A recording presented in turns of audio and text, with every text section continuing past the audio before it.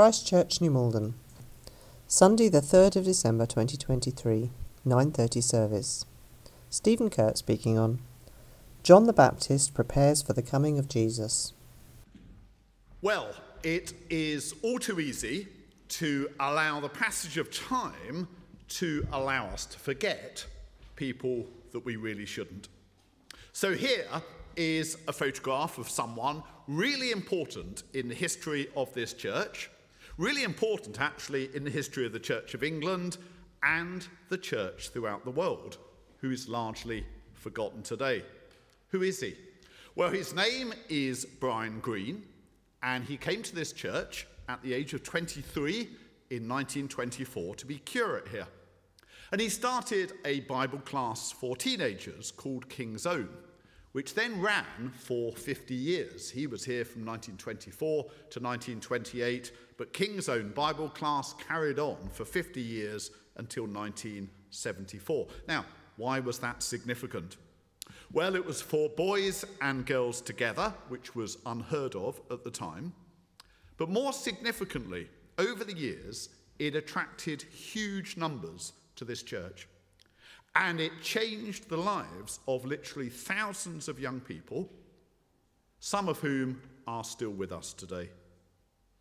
Now, that was here at Christ Church, but Brian Greene in 1928 moved on. He went on to become Vicar of Holy Trinity Brompton, the church in London. Later, he was Vicar of St Martin's in the Bullring in Birmingham, where he had equally significant ministries. And for 3 months each year, Brian Greene led international missions throughout the world, of a type that no one had really done before. And it started with a big mission to New York in 1948, where loads of Americans became Christians. And it was after that that Billy Graham referred to Brian Greene as the world's leading evangelist. Now, of course, Billy Graham went on to become far more famous. But in the 1950s and 1960s, it was common to refer to Brian Greene as the British Billy Graham, with thousands of lives changed through his ministry. So he is someone of immense significance that particularly here at Christ Church, we need to remember rather than forget. And if that applies to Brian Greene, it applies even more to a biblical figure that we're thinking about in this series before Advent, John the Baptist. John the Baptist came, as many people already know, to prepare the way for Jesus. But what does that mean? What was it that made the ministry of John the Baptist important? And why during this season of Advent, when we prepare for the coming of Jesus, should we remember rather than forget the figure of John? Well, the answer, in a nutshell, is because John the Baptist came to remind people of why Jesus was needed. More specifically, John came to be the bridge between everything that God had done before in the Old Testament and Jesus. And it's by paying proper attention to John the Baptist that we can get more than we would otherwise things about Jesus that we need to understand.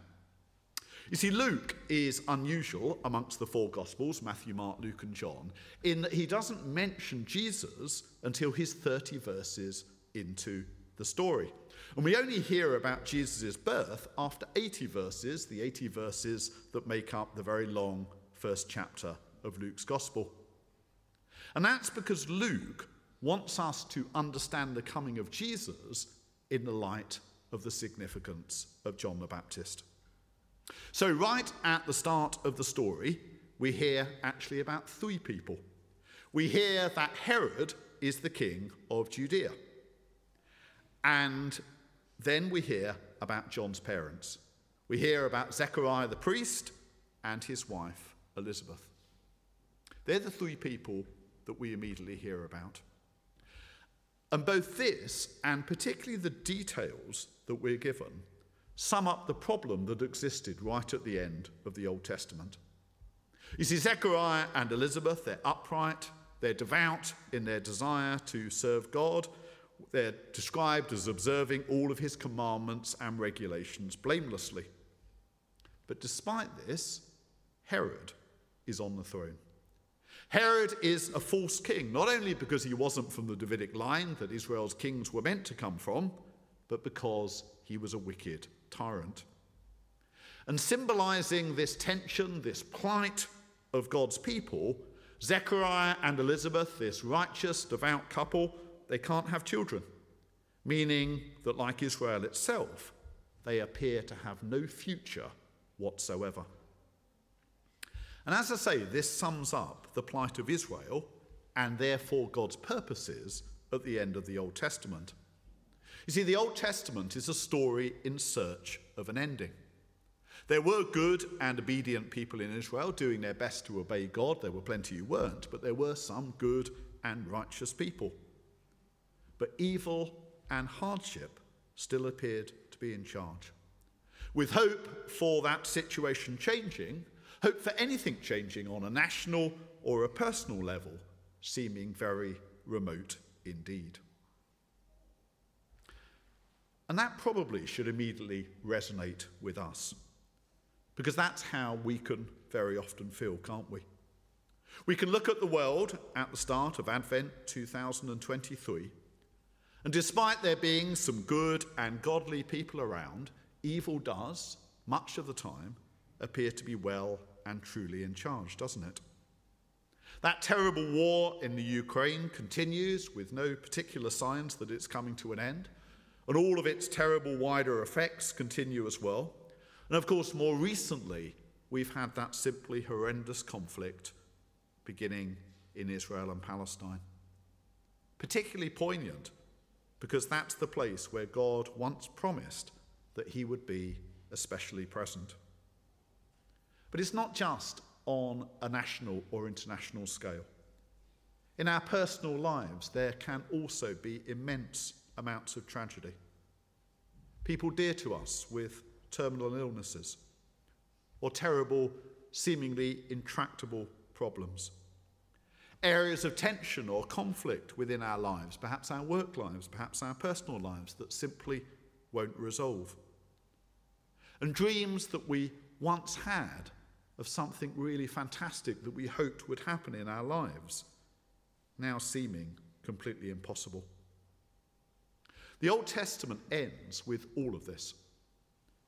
And when the story of John the Baptist begins, it's still very much present. But it changes, doesn't it? And that change begins with the appearance of an angel. Despite what people might think, we don't get angels appearing all the time in the Bible. They're usually appearing at points where a vital new stage in God's plan is revealed, is unveiled. That's why these heavenly beings suddenly become present. It's because a new stage in heaven coming to earth is being unveiled. And that happens in this story, doesn't it? It happens when an angel of the Lord, Gabriel, as it turns out, appears to this priest, Zechariah. And he appears to Zechariah while he's performing his duties as a priest in the temple. And Gabriel, this angel, comes to tell Zechariah that Elizabeth, his wife, who was assumed to be barren, would bear him a son. And if that sounds rather a familiar storyline, it's because it is. It's following similar stories in the Old Testament. Perhaps the most famous, but far from the only one, is the story of Abraham and Sarah, where another couple, advanced in years, are promised and eventually receive, after a long wait, a son. As I say, it's not the only example. We get numerous examples of this in the Old Testament. We don't see it happening all the time, like the appearance of angels, but we see it at key moments when God is taking his covenant plan for rescuing the world forward in some new way. So why do we get this recurring storyline about couples who thought they couldn't have children suddenly being able to have them? Why do we get this so often within the Bible? It can seem rather insensitive to people who are in that situation today. Why is it there? Why does this theme keep recurring? It's for this reason. It's because God's plan is all about new creation. God's plan for rescuing the world is all about the bringing of life where none was present before. Now, of course, the ultimate demonstration of that, the most stupendous demonstration of that, was the resurrection of Jesus on Easter Day. But before that, it's flagged up in all sorts of ways. It's flagged up by Jesus' virgin birth. And before that, it's flagged up throughout the Old Testament and also with the conception of John by these various episodes in the Bible where people who thought they couldn't have children, they couldn't sort of bear life, as it were, finally, and after years of waiting, received those children. But the way that the conception of John shows an extra dimension to what had gone before is that reference that the angel makes to Zechariah that his son would have something very special about him. He will be filled with the Holy Spirit, the angel says, even from birth. Now, the Holy Spirit, or the Spirit of the Lord in the Old Testament, is present, but he is temporary. The Spirit of God in the Old Testament comes on particular people for a particular task, for a particular time, and then departs once that task is complete. But in this new era that was coming, it will be different. The prophet Joel in the Old Testament said that one day God would pour out his Spirit on all flesh. And John, being filled with the Holy Spirit from birth, showed that that time was now not far off. Not only was new life coming with Jesus, but a quality of life, a Spirit-filled life, would finally bring the reality of heaven to earth. And that's what the coming of Jesus at Christmas time is all about. We'll be singing lots of carols around Christmas time, and one of those carols is O Little Town of Bethlehem. And in that carol, there's a particular line that might especially resonate with us this year. It's this: the hopes and fears of all the years are met in you, or met in thee, tonight. And what that line is trying to express is that all that tension that I was speaking about earlier, that tension between our experience of the world as it is and our hopes for what the world might be, they're met by the coming into this world of Jesus. All of that heartbreak, all of those things that we desperately hope were different on both an international stage and a personal one, they find their answer in Jesus Christ. Not because change in those things will be instant, but because God in Jesus is bringing his light into the darkness to make things possible that weren't before. The reason more people come to church around Christmas time, the reason I think we give church a particular priority around Christmas time, isn't just nostalgia. It's because it brings a deep level of hope. That's what brings people into this church at Christmas time, and that's why we rightly put so much effort into trying to make our Christmas services as special as possible. The reason why Christmas is a special time for both regular churchgoers and people in the wider world is because it brings hope. And retelling and rehearing the story of Jesus coming into this world brings us that hope. And attention to the story of John, which comes just before it, gives us clarity over what that hope actually is and what it comes to address. But the announcement of John's birth in this first chapter of Luke's Gospel also reminds us of two things that are needed to receive this hope. It reminds us of the need for repentance, and it reminds us of the need for faith. It was because John would be filled with the Holy Spirit from birth that the angel told Zechariah that John would never drink wine or any other fermented drink. Why? Why was there this sort of stricture about alcohol? Because elsewhere in the Bible it is described as a good gift from God. Well, if John was to really embody the fully human experience that God was bringing. The things that often act as a rather poor substitute for this needed to give way. And alcohol very often can, as we know, be a substitute for a real quality of human experience. It can be something that is reached for in order to mask problems, rather than to give us that fullness of life God wants us to have. It's a good part of God's creation, but very often it can be something that actually we run to in a wrong way. And when John was older, rather like the prophet Elijah, we're told, he would preach repentance to people on a broader scale. We're told these words. He would exhort the people, like Elijah, as I say, to turn from selfishness. He'd turn the hearts of the parents to their children. And he'd also get people to repent from disobedience. He'd get them to turn from that. Repentance means literally turning around to the wisdom of the righteous. Why would he do this? So that he could make ready a people prepared for the return of the Lord. Now, we tend to think of Lent, the period before Easter, as a time to reflect and a time to repent. But Advent should have that role as well. And particularly if there are things that we know we're trying to get meaning out of, which can't bear the weight of this, or if there's a pattern of selfishness that we know is present within our life.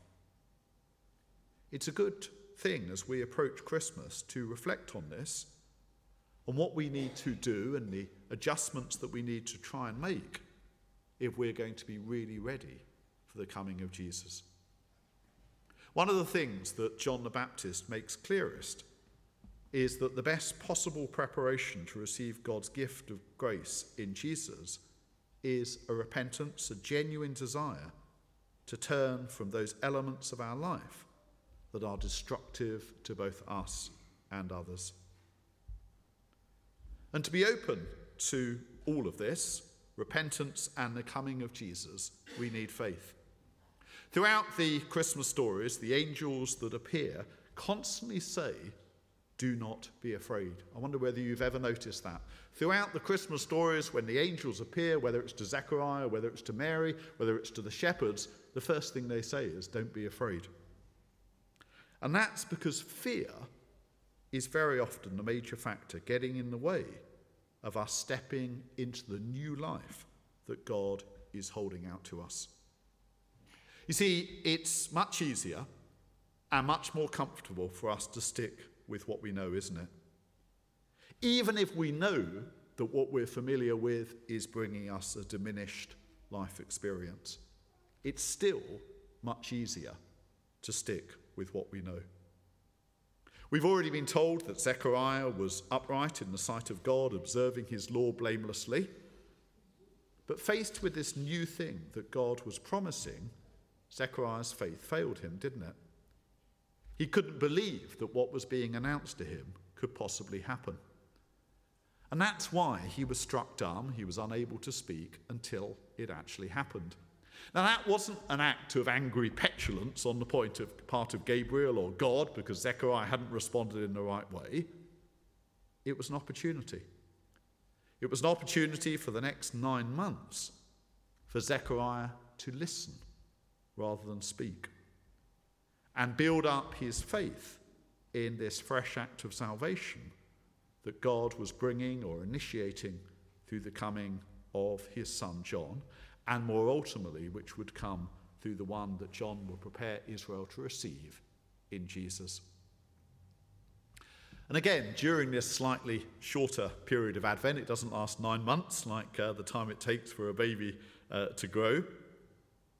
It's an opportunity for us to listen to God as well. Now, that is unbelievably hard to do during Advent. If there is one part of the year where we go mad with busyness, it is the time that coincides with Advent. And that, in truth, probably does more to undermine the meaning of Christmas than draw out its significance. But it is still possible. It isn't impossible in this mad season where there's so much business and rushing around. It is still possible to have those moments when, for whatever reason, silence is present and we hear the message again of God calling us to make ready for the coming of Jesus and everything that he represents. Silent Night is another carol that I'm sure we'll sing this Christmas time.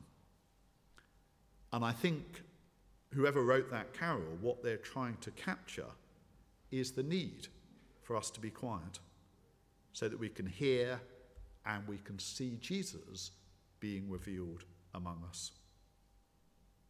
And sometimes that message is conveyed by unlikely voices. First century Palestine was very much a man's world, and although Elizabeth has been mentioned in the story, and we're told that she's upright and blameless and so on, it's Zechariah, the man, her husband, who had the priestly role in the temple and to whom the angel Gabriel appeared.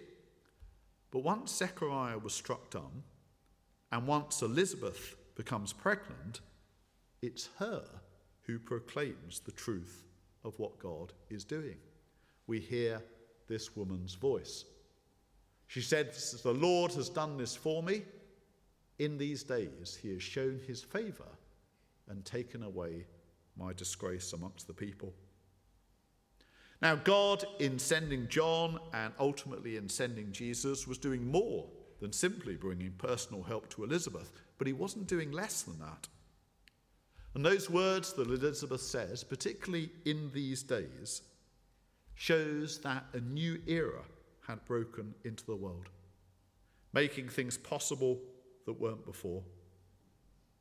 And ending this talk this morning with reference to Elizabeth's role in the story takes us back to where I started at the beginning. Paying attention to those that we might forget. Around this Advent time and Christmas time, it might be that there are unlikely sources that speak God's word about Jesus to us. Might be that we go to a children's nativity play where we've got young children acting out the Christmas story, and as we watch and listen in the quietness or relative quietness, we hear God speaking to us. God often uses the most unlikely sources to speak afresh to his people. So are you willing this Advent to listen afresh to God's call, expressed in the coming of John, expressed in the words of Gabriel and Elizabeth, of the new life that God wants to bring to you and to all of us this Christmas time through the coming of Jesus Christ? Let's say a short prayer.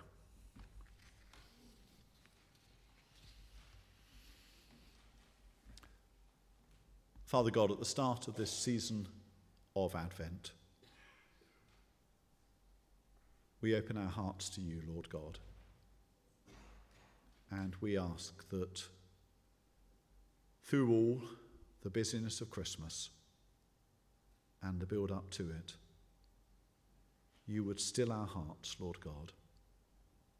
You would help us to be attentive and open to you. And we pray that you would guide us to a fresh openness to you and everything that you bring us through the coming of your Son, Jesus Christ. We pray this in Jesus' name. Amen.